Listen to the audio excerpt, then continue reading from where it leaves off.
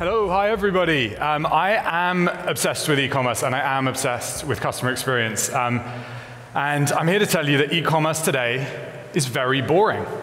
It's very boring. What is not boring is the environment that we're in today, this music festival-like setup. So the fact that you're inside this dark room when the sun is shining, it's warm, and the beer is cold, suggests to me that you're also obsessed with e-commerce and customer experience. And I'd love to talk through why I think it's so boring. And the way I'm going to do that is ask you to think, who is going to get home in this room? Who said there's about 400 people. How many of you are going to get home tonight and find a brown box on your doorstep? And if you do find a brown box on your doorstep, are you going to remember what's inside it? Because I'm pretty sure that I'm going to get home tonight and find a brown box and have no fucking idea what I bought. Because that's what e-commerce is today. It's the same mundane brown box full of stuff you don't remember. It's the same checkout experience, the same boring UX. And that sounds weird coming from me, someone who is admittedly an e-commerce guy and currently making my living as one of the leaders of Glossier, which is hoping to be one of the future companies to define e-commerce. But I do think e-commerce today is dull as anything. But I think the future is not dull. The future is very exciting, and that's what we're hopefully going to leave you with the impression of when we finish today. The future of e-commerce is very exciting. But let's start with the past of e-commerce. So the first e-commerce transaction happened in 1994. Amazon and eBay launched in 1995, which means Amazon and eBay launched on devices that look like that. Many of you probably weren't even born when computers look like that, and a lot of you might not remember using them. Windows 95 was probably the operating system. If you don't watch the Windows 95 launch party at least twice a year, you're missing out.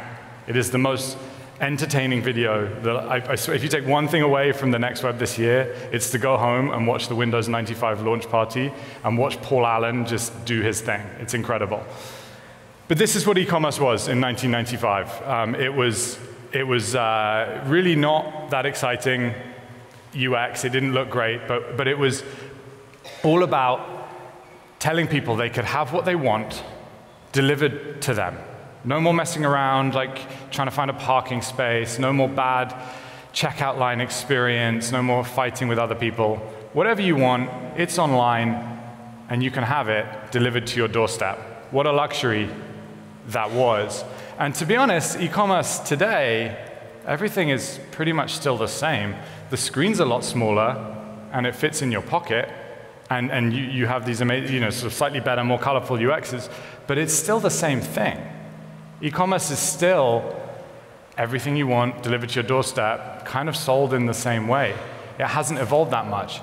It has grown. It's grown fairly considerably. So this is one of those great charts, with my VC hat on, going from the bottom left to the top right. I think it's going to do that for the rest of most of our careers. E-commerce is definitely going to continue to grow and continue to take share from non-e-commerce sales. So it is exciting, and e-commerce has definitely captured share. And one of the main reasons is that Amazon has driven that. So this is in the US. Amazon is 44% last year in 2017. Amazon was 44% of all e-commerce transactions in 2017.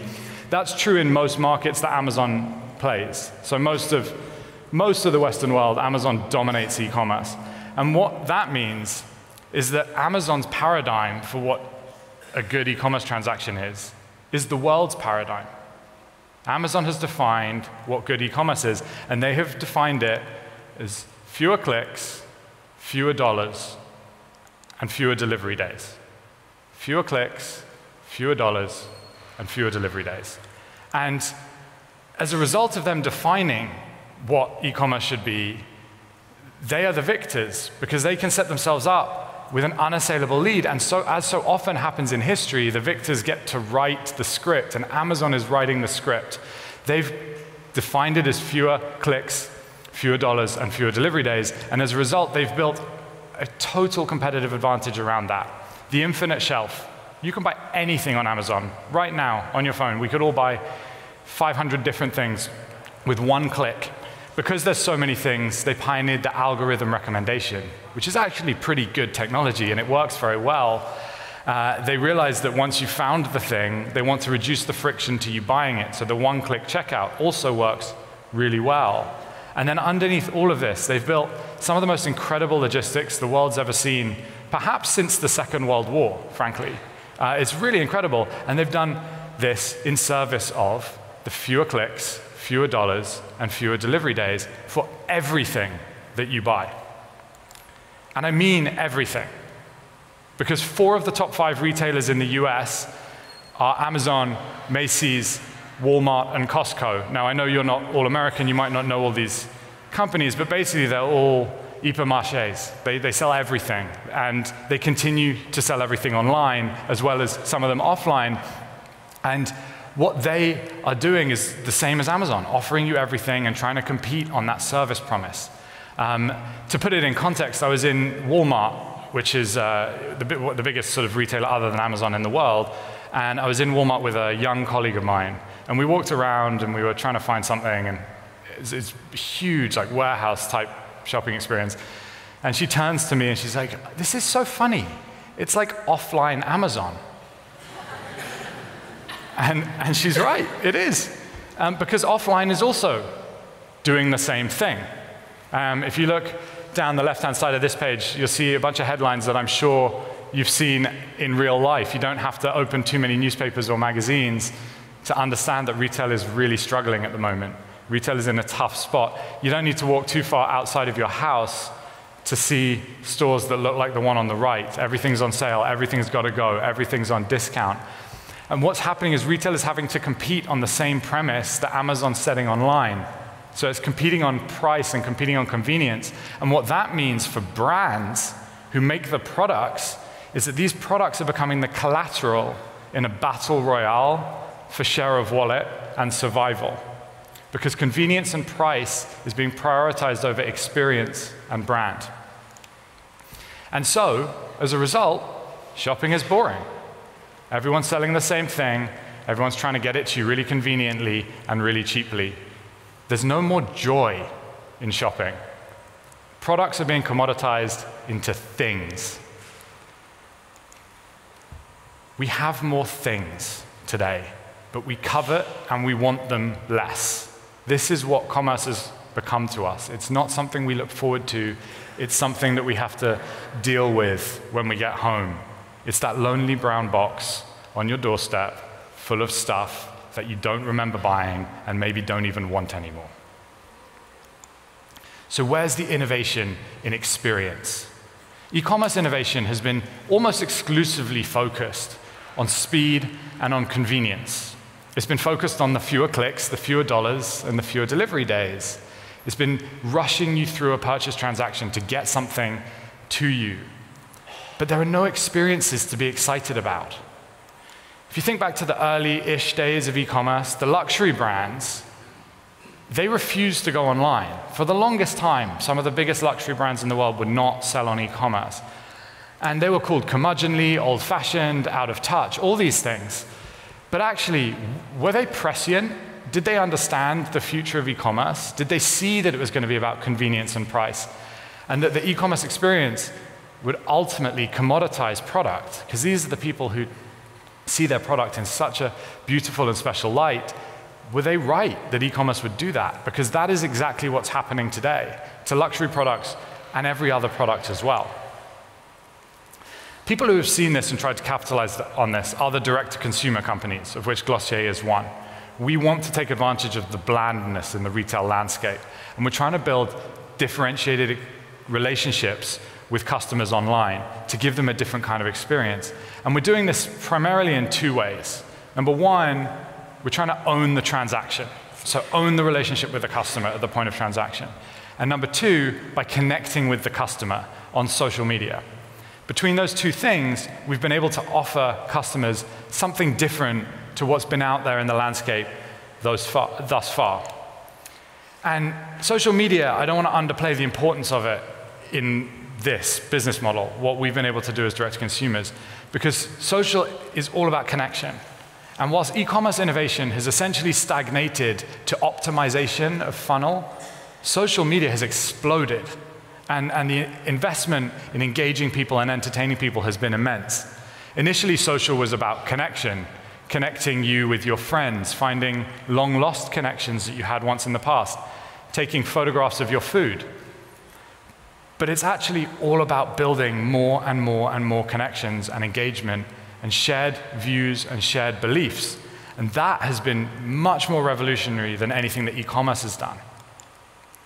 So brands realized this, and they started inserting themselves into your social feeds.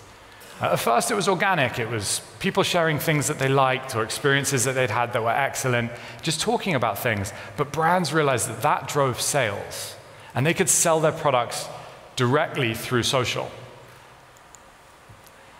Because customers trust other customers. That's really important to remember. Customers trust other customers. 84% of millennials are likely to buy a product based off content put online by a stranger that they don't know. But because the content's online and someone is talking about products in a way that customer understands, they're more likely to buy stuff. To put it another way, over half of all customers would rather pull out their phone and research a product online than talk to a paid salesperson. So let's just think about that for a second. You're in a store, you're looking at a product that you quite like, someone wanders over and is like, "Hi, how can I help you?" And you're like, no. I'd rather pull out my phone and find out what someone on YouTube is saying about this product than get your advice. And that's because people have lost trust in brands. And simultaneously, social has put power into the hands of communities to give advice.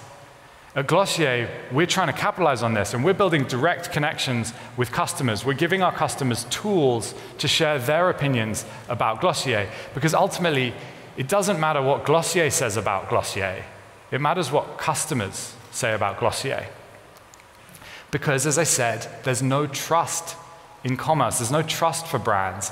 E-commerce is focused so much on speeding you through the funnel and making you buy things that you might not even want or remember. But social media has focused on entertainment and connection and the education of discovery. And so social has captured all that engagement and trust. And they've built really big businesses doing it. And e-commerce has let them do that. But the direct-to-consumer companies are the companies that are challenging this model. They understand the value of the one-to-one interactions with our customers. That's why we don't sell through third-party retailers. We want to have that relationship directly with our customer. But if we believe that about the point of sale, and everything I just said about e-commerce focusing only on the point of sale and not on the engagement, why shouldn't we, as direct-to-consumer brands, want to own the entire conversation? Why are we okay wholesaling the conversation to social media platforms? If the value is in the customer engagement, shouldn't we own the most valuable part of the customer relationship, which is that engagement? Glossier receives a DM on Instagram every 20 seconds. In 2017, 500 million people saw Glossier-related content on Instagram. This year, it will be significantly more than that. That's great, but that's all on a platform that is not ours. We don't own it, we don't control it, we are completely beholden to them. Social media platforms love this engagement because they make lots of money out of it. They're in the business of keeping you engaged and keeping those conversations going because they need your time, that's what they're selling. But is their benefit from engagement around our products symbiotic to us? Social media has been the strategy of brands for so long, but are we now too beholden to them? They control the terms of engagement with our own customers. Facebook, Instagram, YouTube, they tell us how we can engage with our own customers. Some of you might remember the great Facebook bait and switch of a few years ago, where Facebook encouraged brands to build these huge followings on Facebook. And you remember for a period of time, you couldn't buy any product without it saying, like, come follow us on Facebook. And there were these huge giveaways trying to encourage people to go on Facebook and follow brands. And then all of a sudden, Facebook changed its algorithm and said, oh, if you want to access your own customers, you're going to have to pay us. Because they're a business, and their business needs may be in conflict with the brands on the platform. So if they can do that with Facebook, when's the great Instagram bait and switch going to happen? Because it will eventually. And that means we as brands are making the same Faustian bargain that the brands of old used to make with the wholesale partners. You're trading your end-to-end relationship with customer for reach provided by a platform you don't control. And that, as I said, is a Faustian bargain. There are significant downsides to that, and it's very hard to back out of that relationship. You get addicted to it. And someone else continues to own the relationship with your customer instead of you, the brand. And that is ultimately not good for the brand, but especially not good for customer experience. So what should brands do? What can we do about this? We're in this bind. How do we make things better? Most brands are still focused on the transaction. They're investing in helping conversion, speeding people through the funnel again. They're trying to get the purchase path of least resistance, get the product in your hands as easily and quickly as possible. But does this inspire? Does this build relationships? Does this bring joy to anyone? No. It's adequate. That's it. But why are we so focused on this transactional user journey? Why aren't we creating a whole new experience to engage customers long before the purchase decision happens? Why aren't brands using technology to engage customers in new and deeper ways? Why aren't they changing their business models to foster much deeper connections than exist right now? Because customers deserve conversation, they deserve emotional connection, they deserve context, and they deserve feelings. And we can't do that as brands unless we are directly involved in them. Shopping should be social, and people should no longer be seen as customers, they should be seen as stakeholders in the brands from which they buy and the brands which they then promote. And to do this, brands have to leverage technology to engage customers directly and understand what those customers want so they can give it to them. Customers should drive product development. Customers should drive brand strategy. And ultimately, customers should drive sales. That's the future. Customers become stakeholders and cease to just be customers. They are stakeholders of the brand. We are just stewards of it.